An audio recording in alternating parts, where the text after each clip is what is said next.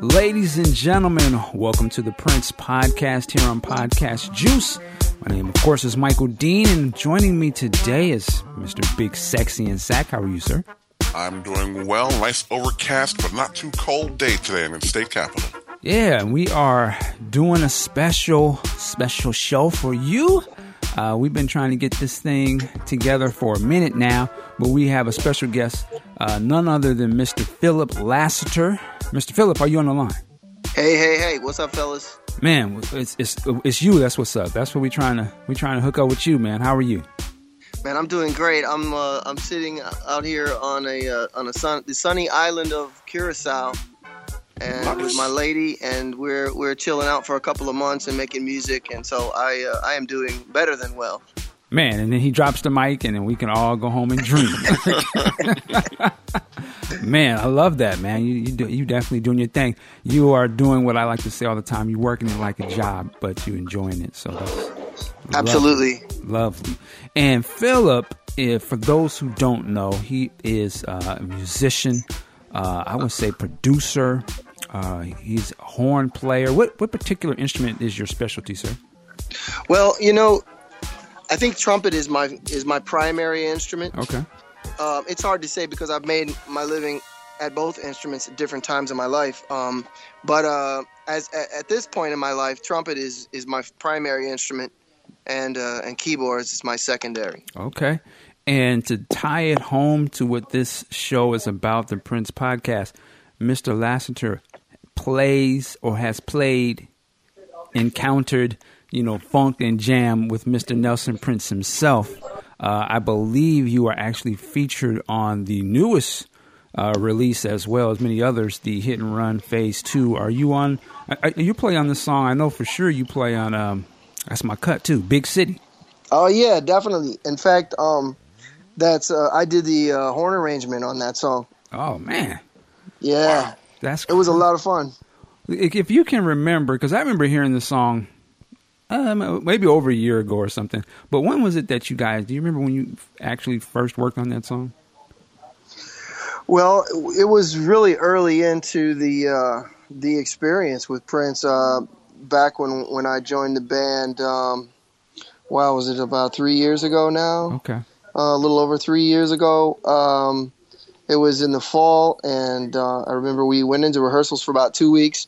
And I was just writing, constantly writing. For the horn section, we were building a repertoire for the coming events. Mm-hmm. And it's a really cool story, actually, about how the horn feature happened on that song. You guys are going to like this. So we had he asked me to write 2 horn features. Mm-hmm. One of which was Big City, and the other which is a song that you guys know called Mutiny. Yeah. Yeah. So Mutiny we performed on the Arsenio Hall show. Yeah. Yeah, and it was a smash, right? Okay, so here's what happened. He gave me the 2 songs. He said, I want you to write horn features on these. So I went into my hotel room, and I originally wrote what was the horn feature to Mutiny was actually originally on Big City, and Big City was on Mutiny. Interesting. So it was just the way I heard it, and this is a great example of how Prince taught me a lesson. He taught me many lessons, but what happened was I was all excited, about what I wrote, and I thought, man, I'm going to impress the big boss, and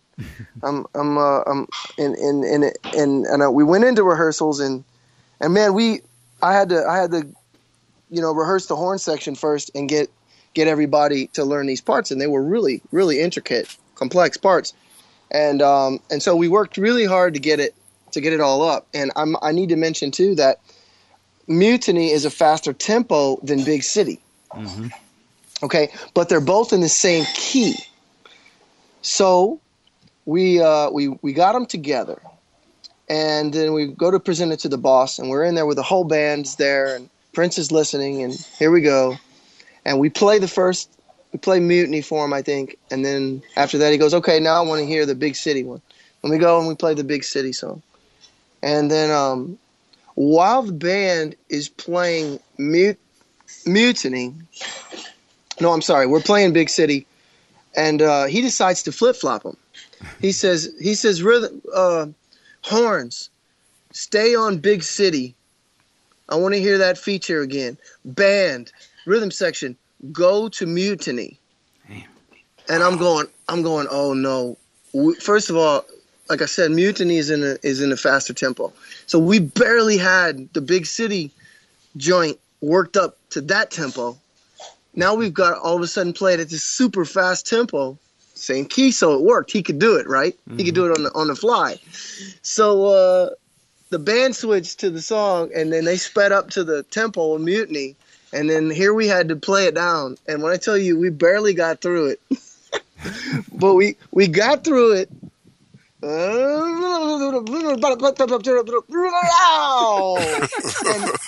Prince goes on the one, and the band stopped, and he goes, because that's what a mutiny sounds like. What?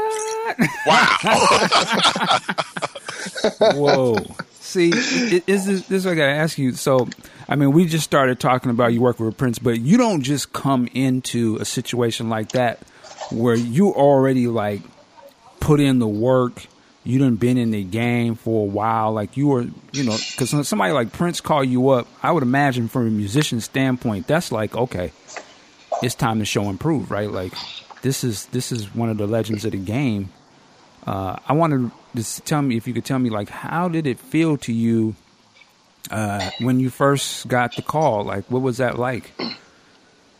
Man, it was incredible. And it's a testament to the fact that hard work pays off, mm-hmm. and the way God works. I've been working specifically in the gospel music arena, the black gospel genre, for over 10 years. I had been, barely making a living, but making great music and getting some accolades and things. And I had some Grammy stuff, nods for my work with Kirk Franklin and this and that. And I say that humbly because I will also say that, I was just paying the bills. And it was just a humble living, and there wasn't anything glamorous about it. Although in my circles, I was highly praised. But I was ready, man. I was ready for the next move because it's only so long you want to struggle for the art. Right. Now you was paying your dues, man, getting your name out there. Absolutely. Mm-hmm. And what happened was Andrew Goucher, who had recently gotten the gig with Prince playing bass, was an acquaintance of mine. I wouldn't say we were homies, but we had met a couple of times and we were Facebook friends. Okay. And he's well known for his background in gospel music as well. So he knew my work through us working in the same genre but never working together. And so when Prince asked him, "Hey, do you know I'm looking for a horn guy, somebody who can write and arrange for a horn section," Andrew was like, "I know just the guy." And so when Andrew hit me up on Facebook, all caps, "Phil, I referred you to Prince. I need a video of your horn section ASAP." And I'm sitting in my 1-bedroom, roach-infested, 5-floor walk-up apartment in Bed-Stuy, Brooklyn. Oh shit! And barely paying the rent, and I've just fallen on the floor. I'm going, wow, this is incredible. And but the neat thing about it to me was that there was a direct link between all the work that I had done over 10 years, over a decade, to the opportunity that I had with Prince. And I like to tell you more about the opportunities that have come from that. Right. The greatest one was I met my wife on tour with Prince. Okay, back up. Oh, so well, congratulations. Thank you. But yeah, walk me into that journey. How did that happen? Okay, so man, again, this is how God works. At the last minute, we got called to play the North Sea Jazz Festival in Curaçao. There was Usher was supposed to play the show. He was the headliner. and he had a family emergency. And because of that, he had to pull out. They called Prince, and I believe Prince wanted to bring the Third Eye Girl, and I believe the festival said, we want the whole band. Okay. And because of that, I found out like a week before we came. We were brought to the island, and I'm chilling on this tropical paradise, you know. It just didn't get any better than this, right? But at this time in my life, I was single for over 6 years. I had been previously married, okay, and it was a rough situation. You know, it took me quite a long time to get through. And I said, you know, I'd never get married again. I pretty much gave up on love. Can I ask you one quick question, if you don't mind? Yeah. How old are you? How old were you at the time, if you don't mind? It was about, I was 37. Okay. I'm 40 now, yeah. Okay, we are in the same round. Mm-hmm. Yeah. Come on, Big Sexy. You can never be old with that name. Just vintage.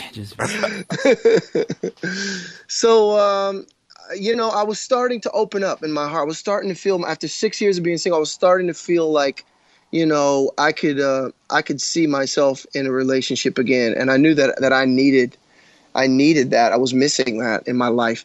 And so here I am on this amazing tropical island. And I think the universe just kind of opened up to me in this moment. It was the night before we performed. Erykah Badu was on stage. That's significant to me because I'm from Dallas. Okay. And so a lot of my friends were in the band. We were just hanging out. It was family on stage, one of my favorite artists. And I'm just standing in the audience by myself, kind of feeling sorry for myself. And all of a sudden I see this girl, and she's got to be 300 or 400 feet away, 500 yards away or so. And she is like darting through the crowd like a jackrabbit.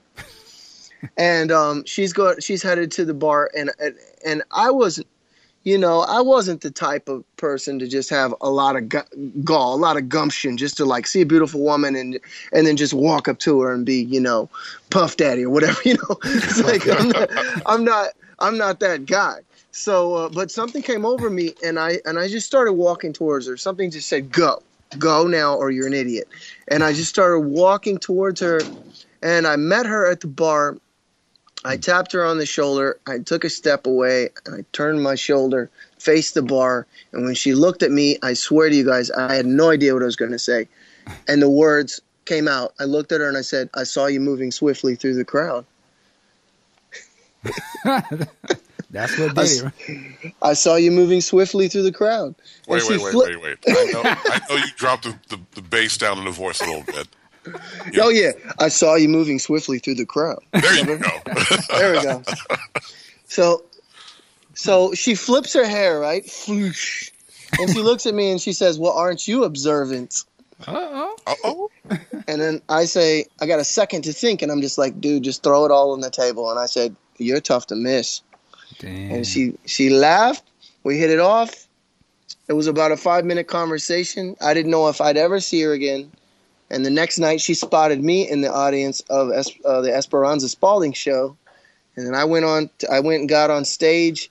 And I won't go into the whole story. It would take too long. But there are 1,000 little details that happen to the universe conspiring us to be together. And it ended with me having a day off on Curacao and her saying, I'm going to pick you up. I'm going to show you the real Curacao. And she's a singer. She told me she was a singer. And I thought, oh, great.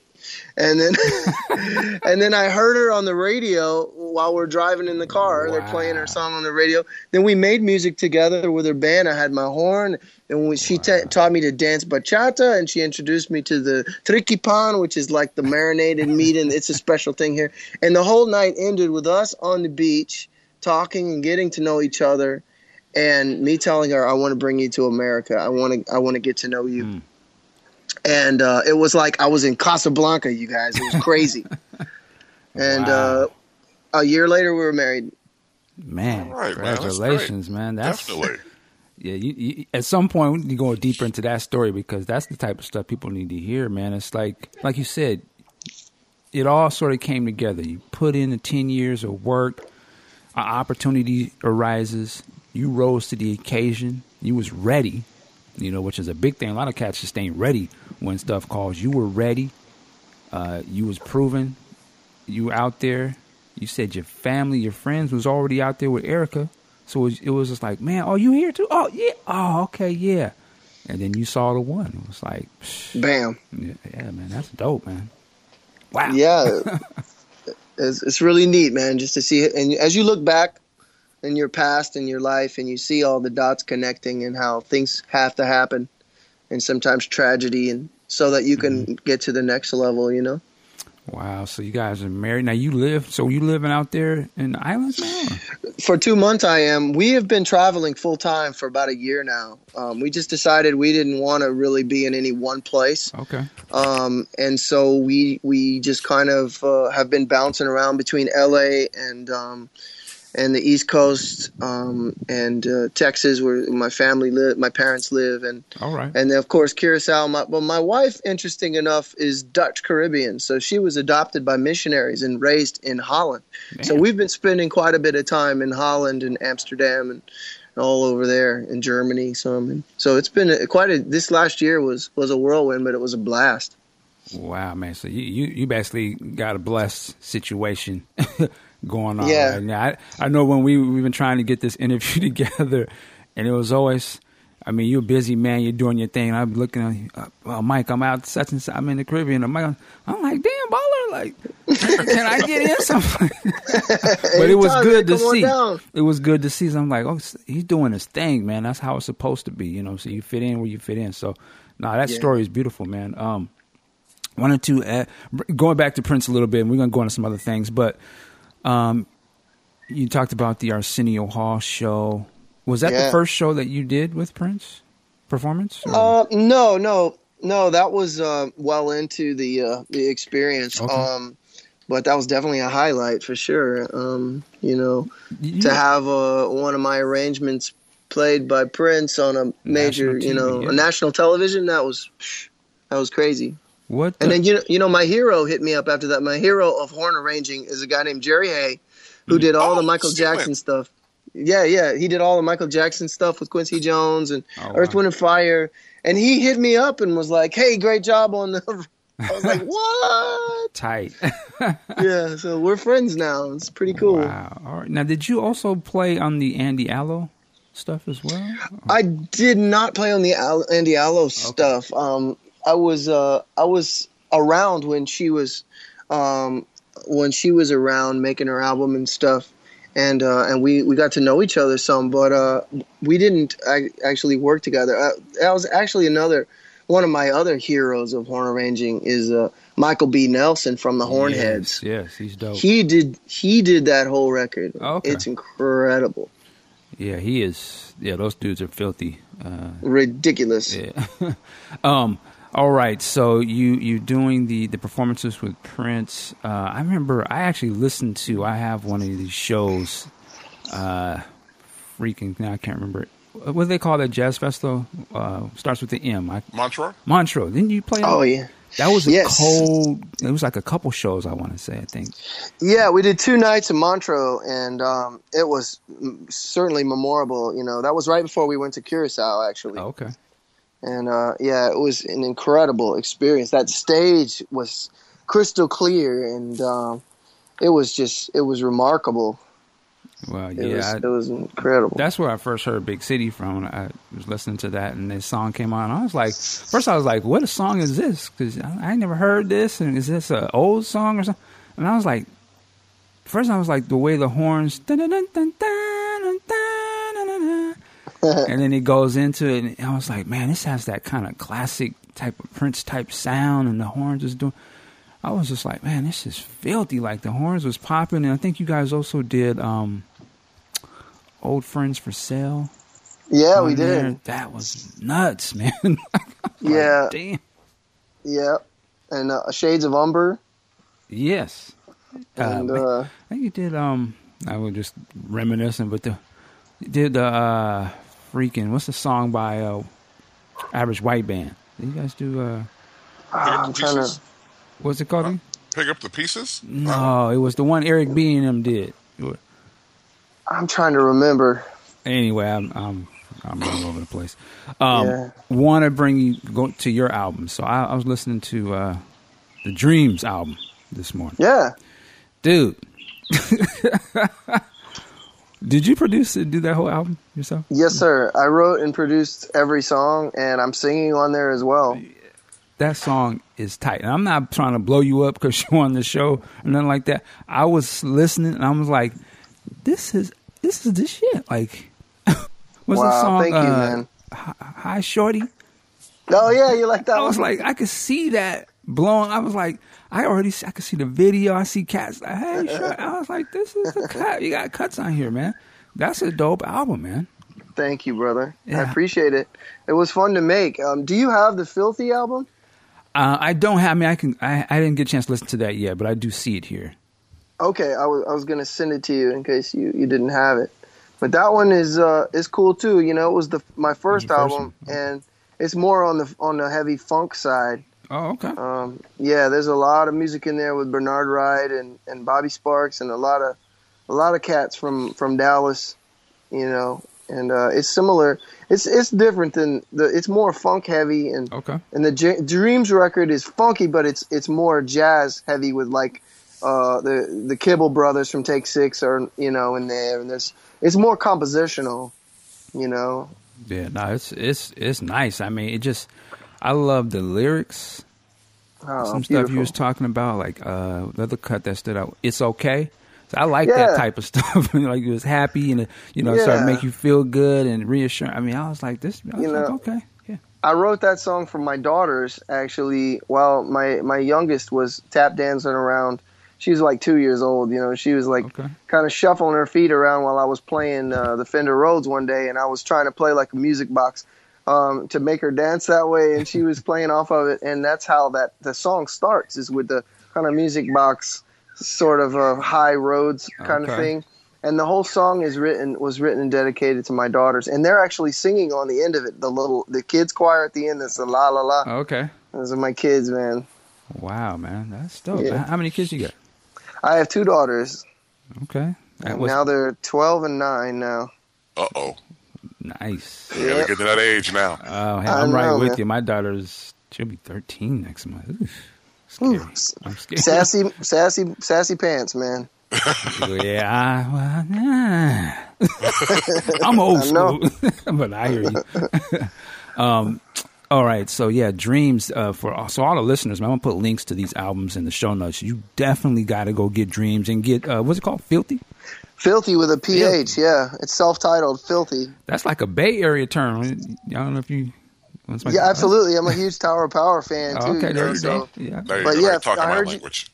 Yeah, I heard you say filthy a couple times. I was like, okay, yeah, that's my AKA, you know. Yeah, man. Yeah, I'm on the west side here, so you know. Nice. Dallas. I want to go back to where were you? Were you born and raised out of Dallas, or were you from? Well, it's a long story, but I was born in the southernmost southern point of Alabama. Actually, I'm originally from Mobile, Alabama, and my father is from there. And then I was raised from 11 on to high school. Through high school, I was raised in the Midwest, St. Louis and upwards in Peoria, Illinois. And I wound up in Texas. Actually, is where my career began. And I began as a church music director. And I got to know all these guys that were working with Kirk Franklin and Erykah Badu and the Roy Hargrove crew and all those guys. And I was mentored by them. And that's where really my musical journey really flourished, and expanded. And that's how I broke in. I did my first album. It was a gospel album, and that's how I got linked in with Kirk Franklin and got on bigger records. And it was just, yeah, I mean, one record at a time. You Marvin Sapp and some Fred Hammond? Yes, I won a Grammy with Fred Hammond and recently just did this latest Jill Scott record that came out. And right you on that one? Okay. Yeah, I did the horns on that, and I did a lot of string arranging too out of L.A. With a great producer named Harmony Samuels. I got to do Ariana Grande and Fantasia, Kelly Rowland, and it's been quite a journey. But I'm actually moving to L.A. I hear you guys say you're on the West Coast. I'm moving to L.A. In March. Oh, nice. All right, cool. Nice. Cool. Yeah, Well, Big Sexy, he's in Sacramento. So I'm over here in Seattle, Washington. If you ever need some Microsoft or some or some Starbucks or the world champion Seahawks. Yeah, for now. For now. But yeah, that's cool, man. So yeah, I'm looking at the discography of the stuff you've done, man. You have done from all the way from the pop world through gospel, R&B. I think you have some country stuff in here too. Yeah, I did the show The Voice. A good buddy of mine just won it last year, Craig Wayne Boyd. Oh, good. And yeah, I've been friends with him for years. I lived in Nashville for a stint as well, and we became good friends. And then all of a sudden, talk about a grind. That guy's been on the road forever, and now he wins The Voice. And I just did one of the singles on his album. I don't think it's out yet, but I've done a little bit of country, yeah. All right, so you got Chris Cornell in here. He's a Seattle cat. That was my next question. Yeah. How do you go from Johnny Lang to Fantasia to Maze to Chris Cornell? And producers, the producers that I know hit me up, really, and that's kind of how it happens. And I never know what the project is a lot of times. That Chris Cornell was a collaboration with him and Timbaland, and a really good friend of mine from Dallas, who I kind of cut my teeth with, Jerome Harmon, co-produced that album, and that's how I was brought in on that. Wow. So how long have you been in the music business? What, 10 years plus? Yeah, sure? Say 15, maybe something like that. I don't know who's counting. And well, I asked to say that because I'm like, where the music business is today, whereas probably 5 years ago, let alone 15 when you first started, it's got to be a totally different, I guess maybe business wise how it works. What would you say to young cats, musicians who are just, wanting to get into this and do something what you're doing? How do you, you got longevity, man. You're one of these guys that you seem like you've made yourself indispensable. What I'm saying? Well, I would say follow the new model, because the new model was already really coming into place when I first started. And the new model being like, don't worry about the big major record labels. Don't wait around for some to be discovered. Make your art, put it out, learn about social media, learn about everything you can. The more stuff you can do yourself, be it video editing, be it mixing your own music, producing your own music, singing I wasn't a singer, but I'm a songwriter though, and I wanted people to hear my songs, and I couldn't get anybody to sing my songs because everybody, saw me as that horn guy, and so I said, well, to hell with that. I'm just gonna sing my own music, and that's how I became an artist. And now I had some great opportunities. I'm on Snarky Puppy's record label, and I get to open up for them a few times a year and sing in front of 1,500 people plus. So nice. It's I'd say do all you can, whatever you can do, wherever your talents lie, do as much as you can and build with the team. And as your team grows, everybody grows in the team, and you try to put as much together yourself as you can. Don't wait around for Clive Davis to come along and say, hey, and make it happen for you, because those days are pretty much long gone. Okay. Well, and also, if you can speak to me about the craft of a musician, of a trumpet player, like you don't just say, okay, I want to play the horn and, let me play for a couple hours here, let me go jump on the Xbox, or let me go holler at these girls or run the streets. I imagine you put in, like, you practicing, rehearsing, working. Yeah, absolutely. And the longer I play in my career, the longer I play my life, the more hours I put in, actually, because I just want to grow. I'm not there yet, not for myself. Okay. No matter what anybody tells me or whatever gig happens, I'm trying to get to a place where I'm happy with it. Okay. And that goes for every aspect of my musicianship. I want to be pleasing myself, and I think that's where that's really where every artist should be. It's just striving to to be, always striving to take it to the next level. Mm. So the trumpet in particular is a really difficult instrument. It requires a lot of discipline, but it's a beautiful discipline. All right. I'm going to ask you, since you're a trumpet player, and talking about Prince's music, for me as a big fan, the earlier Prince music, had the horns with the great Mr. Eric Leeds and Atlanta Bliss. They held that position down in the 80s like none other. Were you aware of their work in his songs back then? Absolutely. I'm a big Prince fan too, and have been for a long time. And I'll say this, I was already a big fan of the Hornheads and their albums, Mm-hmm. Where they play by themselves and no rhythm sections, just horns.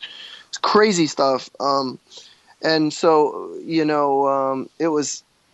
it was neat because, one day I'm hanging at a buddy of mine's house, and I saw a framed picture of Prince sitting on the floor, and I said, "Oh, nice Prince picture." And my buddy goes, "Oh man, that's my wife's, man. She loves Prince, man. You want it? Take it, man.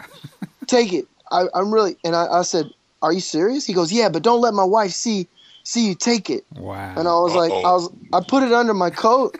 And when I left his house, I was like, "Bye, good night, goodbye." It said bye to his wife. And I literally, with his permission, stole her Prince picture. And so I put it up on every wall of every apartment that I had until I got the call. And I swear it was something about having that, I believe, about, you put it out there. Right, and you say it. And Prince was my first tour. I was always in the studio. And I used to say things like, "Yeah, I don't really know if I want to tour that much. I just, I love being in the studio. The only way I would ever want to tour is if maybe I had a gig that was really fun and was really high level, maybe something like Prince." Wow. Yeah, I could see myself on. I used to say those things, and then having that picture up, and I think there's absolutely something to that. There's no coincidence. Right. What picture was that? I'm just curious. What was? Man, it's like I can't even really describe it. It looks like a picture of somebody, just like it's not. He's like on stage and performing live. It's just some random photo I'd never seen before. He's like got a frilly shirt on, kind of British frilly shirt on, and he's holding his guitar. And yeah, it's probably from the 80s, I think. I wonder if it's a sign of the times or something. Maybe, I don't know. Yeah. You could be right. Right in there, Love Sexy, right in that area. Yeah, interesting. That sounds about right. Yeah. Wow. So you were saying to yourself, if I did go on tour, it would have to be something like a Prince and you had it on your wall. You was calling that into existence, basically. That's right.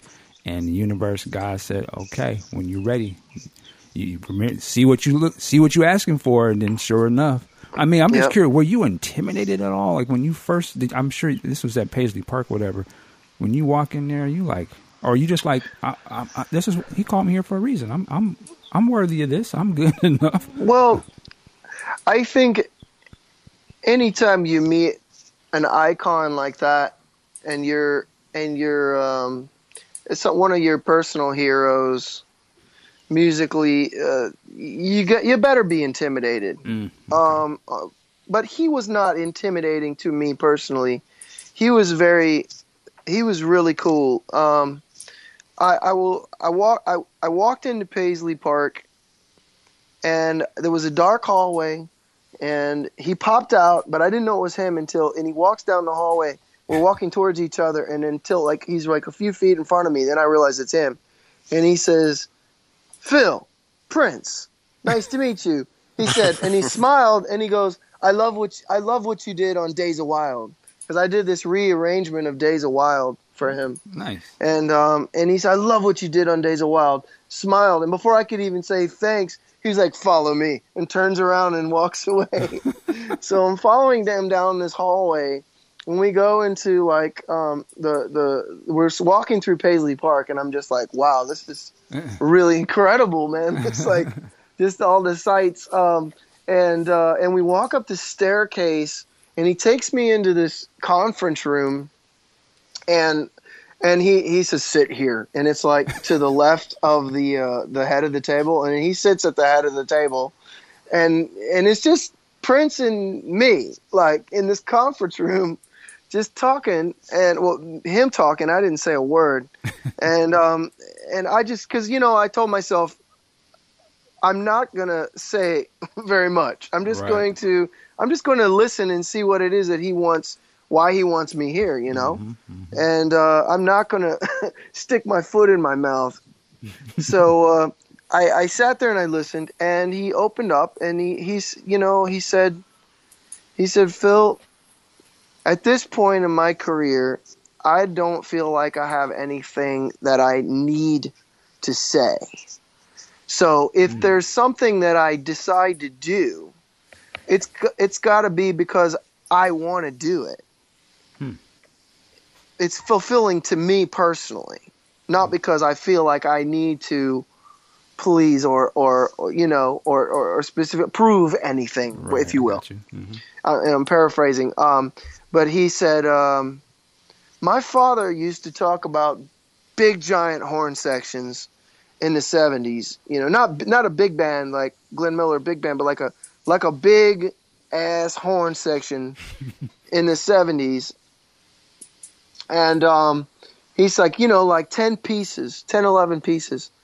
He said, and he used to talk about it all the time, and to be honest with you, I just want to hear it. And that's when I finally spoke, and I said, right on. Nice.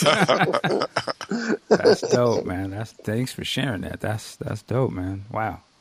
Yeah, he was always, you hear all kinds of stories, and people want to talk about celebrities because they're fun to talk about. But the man was never anything but patient and kind to all of us in the horn section. And I think we gave him reason to be, because we always did our job and we always delivered. We wrote. His big thing is write it down.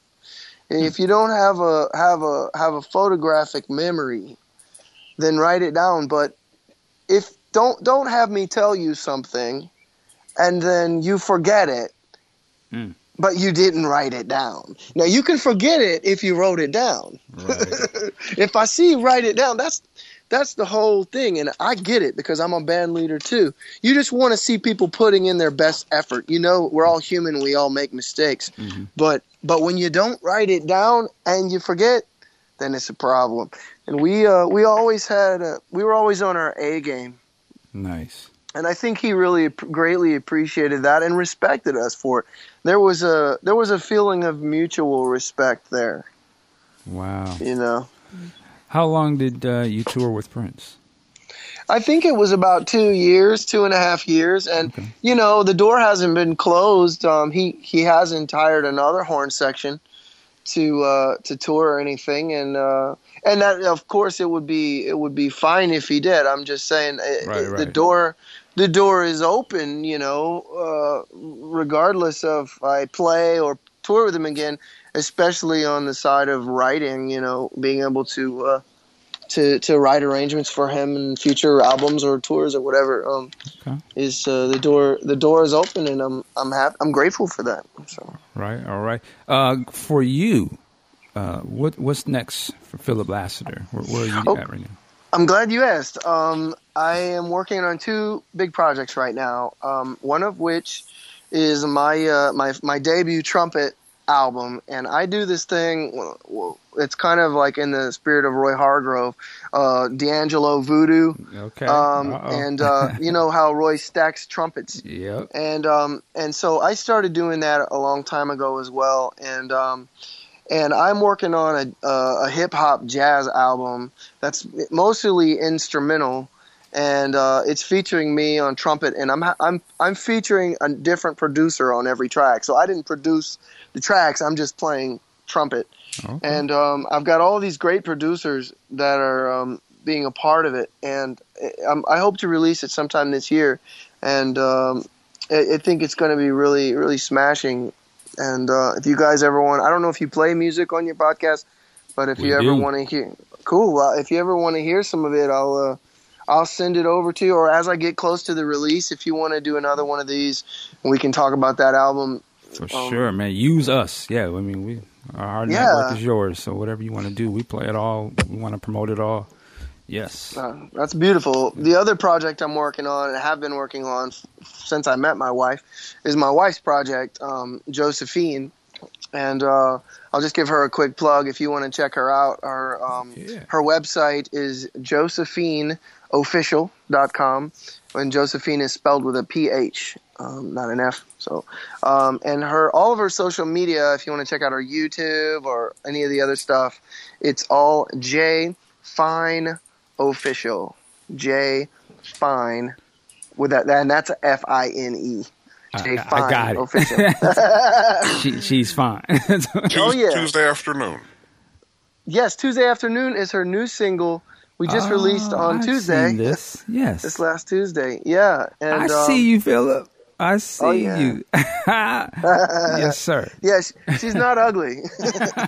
No. She's not ugly. I see you, Philip. Yes, sir. Yeah, man, and she's a really beautiful person, in and out, and she has a lot to say and to share with the world. And we have a lot of music that we're working on right now for her. We're building our EP or album, whatever it is. And we're just going to keep putting it out. We've got 4 singles out now. Okay. They just keep getting better and better as we're experimenting with her sound and finding where she wants to be. Because she's island, but she's also European, and she loves Aaliyah. She loves Brandy. She loves R&B music, and she loves funk and jazz and all of it. So we don't want to go with like, this is what you sound like. Mm-hmm. Although that's kind of the popular thing to do in the music industry, is like have one sound to sell. She's like me. She's eclectic, and she wants to have variety in her music. All right, man. No, we definitely going to follow that journey for both of you guys. Like I said, man, whenever y'all ready, let me know. Because, I love this kind of stuff, man. Plus, y'all married and y'all doing it together. Oh, yeah. Yeah, man. It's beautiful, man. That's what's up. It is great, man. It's really a lot of fun. And if anybody wants to check out my stuff, my website is philiplassiter.com. And I'm real easy to find everywhere online, YouTube, and so on and so forth. It's all Philip Lassiter. Philip with 1 L, Lassiter with 2 S's. All right. Also, before we wrap things up, we got to shout out the gentleman who got sort of hooked us up or introduced us to each other, and I'm sort of forgetting his name at this particular second. Danny Smith. Danny Smith, sir. Thank you. You are the man. Props to Danny Smith. Yeah, he approached me with the idea, and I think it was on the Prince.org, as a matter of fact. So shout out to Prince.org website. But yeah, Danny Smith, man, thank you, sir. That's my brother right there. I appreciate you, and I love you very much, Danny. Yes, sir. All right. Oh, I wanted to ask you a quick question. What would be a dream collaboration for you of any artist, dead or alive? Oh, man. Well, I have to say, I think, Jon Hendricks, the jazz singer who is the voice of Schoolhouse Rock, is one of my greatest influences as a jazz vocalist. Okay. Quincy Jones being one of my favorite producers. And I have to say right now, I got I didn't realize what I was doing, but I was kind of fixed on Prince and putting that out there. Now I'm doing that intentionally with Dr. Dre, and I have some ins, and I'm believing that it's going to come into fruition. And Dr. Dre is someone that I seriously want to collaborate with, and we also just my wife is an old friend of Hardwell, the incredible. He's #1 DJ of the world right now. Hardwell, and he produces for all kinds of pop artists and stuff, and we just ran into him the other day, and he's really interested in working with my wife. And so that's a dream come true right there, because he's on the cusp of what's happening in the music industry. He's like, he doesn't get much more top level than that for commercial pop music. Okay. Man, Dre, that would be tight, man. It would be epic. Get that happen. Actually, a couple of my partners recently did some stuff with them. I don't know if it ever came out, but yeah, I could definitely see you doing some with them horns on some Dre tracks. Yeah, and strings too, you know. Okay, and the whole orchestra. I've been getting into full orchestration more and more. I just love it, man. Nice. Yeah. Man, what is? I don't I keep asking questions, but you're bringing up the horn, strings, and stuff. I mean, what is that? That to me seemed like it would be so difficult to write or put together, but. I mean, how does the mind work to like, when you do strings? So for me, like I'm a huge fan of like one of the masters to me is like John Williams. I mean, I know it's musical stuff, but I mean to me that was the first album I ever got was Star Wars the original. Well, man, and his contribution to the recent Star Wars movie was phenomenal. Was good, yeah. It was very subtle because I had to actually go listen to the album separate from the movie to really. Yeah, get it, but I was like, okay, I see what I love it. The Ray's theme. I'm geeking out, but super bad, man. Yeah. It's what? It's intimidating, and it's it seems like a little overwhelming when you first think about it. But with the help of modern technology, I don't know how the guys did it before. Like back in Beethoven and these guys when they wrote stuff. Away from the piano, they just wrote it, and they could visualize the staves and everything and the scores and hear it. These guys can just look at the score and hear that as they're singing it. That's not a skill that I have.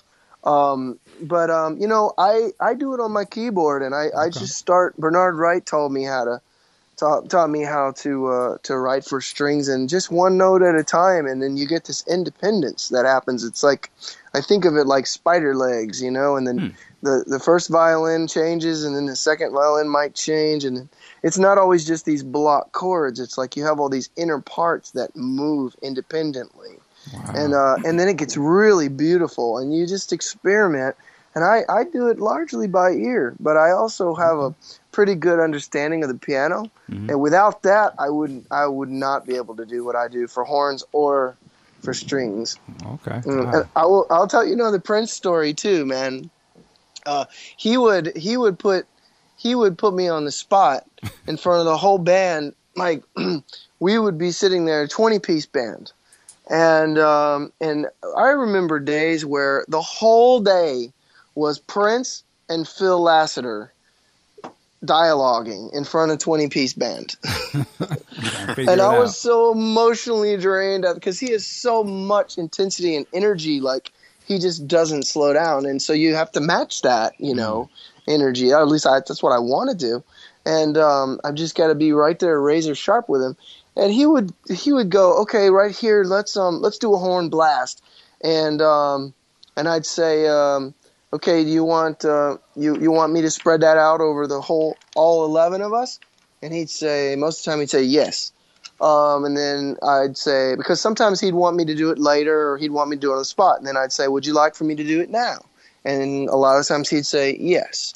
And then everyone would sit quietly, and I had no piano next to me, and I had to have the piano player, okay, play the chord. She plays the chord, then I got to analyze what's the chord. Okay, it's this, and then I sit there and everybody's quiet. You can hear a pin drop, and I'm sitting there thinking about like, okay, how am I going to voice this out? And I don't have all the time in the world. Everybody's waiting, and so then I just but because I spent over a decade doing this, right. and because I play piano well enough and my ear's good enough on trumpet, I was able to go, okay, and I just play. But you got to understand, 11 players, but a lot of the different horns are in different keys. So you have to consider transposition too. So it's not like I'm just thinking concert. And so I go, you, bop, you, bop, you, bop, you, bop, you, bop, you, bop. Wow. And then occasionally one of the guys in the horn section would be like, hey, what's my note again? And that's when you see the filthy comes out. And I say, look, I'm responsible for 11 notes. You're responsible for 1. Yeah. Don't ask me that question ever again. All right, Whiplash. Write it down. But it was great, man. It was great to be. And they told me coming in there, like, you'll never work so hard. Every other gig after this will be easy. It will be a cakewalk. This will make you like at your very best, and everything will seem easy after this. And that's exactly what it was like. Interesting. That was like the master class. Yes. Oh yeah, man. Yeah. Damn, man. That's what. Go ahead. I'll give you one more. I'm gonna give you one more. Keep going. This is a Prince podcast, so let's talk about Prince. Yes, sir. So one night I get the audio engineer comes to my hotel room at like midnight and drops off a CD and says, Prince wants you to take this guitar solo of his and transcribe it for the entire 11 horns. And I'm like, okay, I've never done that before. And he goes, and like he wants it to be unison in some places, and then in other places he wants you to harmonize and like bust out into harmony. And I was like, and again, you know, I'm like, at first I'm thinking, can I even do this? Am I capable of doing this? Is this going to sound good at all? This is probably a terrible idea. I'm just being candid with you. Right. And you know that you already know the end of the story. I sat down, I did it, I brought it to the horn section. It took us a while to get it down because it was like he played it. You know, it was a solo. It wasn't like this thing that was easily notated. It had to be felt. And so we listened to his solo 1,000 times, and we looked at the music, we memorized it, we got it down. And we went in the studio, and it sounded amazing. And Prince, we played one bar of it. Prince stopped the tape and goes, "Yeah, that's what I thought it would sound like." Oh man! I'm like, you haven't even heard. You just heard the first 3 notes. Wow, that's. Whew. Yeah, I learned a lot of lessons from that man. I imagine. God damn, that's like. It's like when somebody says, you know, in this case, it's Prince, you know, the upper echelon of the situation, or somebody says, hey, Steve Jobs, you know, rest in peace, wants you to come in and help work on this, or, you know, Obama or something. They want you to come in and get your opinion on this, or Bill Gates, you know, I mean, one of these guys that really have put in the work and is sort of at the top of whatever the industry, and you in there with them, toe to toe, creating on the spot, you know, the pressure's on, the all of that, and you come through it, man. It's like, that's an amazing sort of thing, man. Like you said, when you get that calling, you get in there and you creating with the master, and you picking up. You basically was with Yoda. You know what I'm saying? He was like, oh yeah, I'm coming in here with the masters. I'm getting some game from them. They want some of what I offer. You know, I'm putting it in. So this is just, and that's why you want to have high standards for yourself in whatever it is that you do. And I do a lot of variety of things, but it goes without saying that my bag, if you will, is horn arranging, and that's something that I have the highest of standards for myself. And I'm not easily impressed because I've really honed my skills in that one area. So, you know, that's what you got to do to specialize. And you have someone like Yoda call you in to need you for anything. Like, he doesn't need anybody really, but he likes to collaborate with people that specialize in things that help him take his brand to the next level. You know, man. And with that, we're gonna end it right there, man. That's a lot to chew on. And the thing is, there's a lot of musicians and cats who listen to this show. So I really want y'all to really dig into the stuff that Philip was talking about and take some of these lessons, man, and get motivated and understand that you do got to work it like a job. And when you get to that point where that opportunity comes, because there'll be a lot of opportunities that come, but the whole key about it is if you're ready. And Philip was ready. You know what I'm saying? Look what the blessings that came through that, right? You met your wife. Yeah. Coming through all that. So absolutely. Beautiful story, man. Props to you and your wife. Thank you for sharing, you know, your stories, man. That's very good stuff. I really appreciate that, man. Thank you so much. I want to thank you, Michael, and you, Big Sexy Mark, for having me, man. Oh, no doubt, man. Anytime, man. Anytime. Like I said, pleasure was ours, man. Definitely. Yeah. When you ready to do the other stuff, projects you got coming on, please keep us in the loop. Definitely. We're gonna have you back on. All right, ladies and gentlemen, you're listening to the Prince Podcast. Please go check out Philip's website, philiplassiter.com. I'll put the links in the show notes. Mr. Big Sexy and Sax, sir. You got another classic in the belts. Where can they find you online, sir? Well, you can find me on Facebook under Mark Wiggins and on Twitter under Big Sexy and Sack. All right. I love saying that. Shout out to our other partners in podcasting, Big Ken, Day Dropping, Q Storm, Amp Pooh, Sean Hill. Shout out to those brothers. As this show goes up, I'm going to actually put the show up today as we're recording. It's 1/16/2016. Ladies and gentlemen, if you have the opportunity to go to Minneapolis, Paisley Park on the 21st, which is next Thursday, please do, because I will be out there. Hopefully we're going to be in the building and be a part of this special show. So definitely stay on board. We're going to be podcasting and recording the journey. So it's going to be a good time. With that, check us out next time. Work it like a job. Peace. This is a lullaby for my little baby boo. You know I'll always love you. You know I will move heaven and earth just to make all your dreams come true. Make all your dreams come true. If you should ever need anything at all, baby love, I will always be available. 'Cause life ain't easy, and as you grow older, you're gonna find that you can always count on friends. Tell me, who can you trust in this whole world more than I? I am always on your side. And in your darkest hour, hear me now. Just want you to know that I'll be here to say, baby, it's okay. It's okay. It's okay. It's okay. It's okay.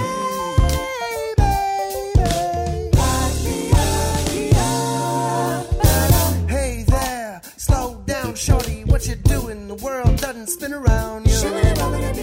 Ease off the gas, set the cruise, 'cause you don't wanna lose control. Okay, I'm sorry if I sound a little preachy, but my intentions are all good. Fact is that you should live your life without regrets, and just know that you can always count on me. Tell me, who can you trust in this whole world more than side, and in your darkest hour, hear me now. Just want you to know that I'll be here to say, baby, it's okay. It's okay.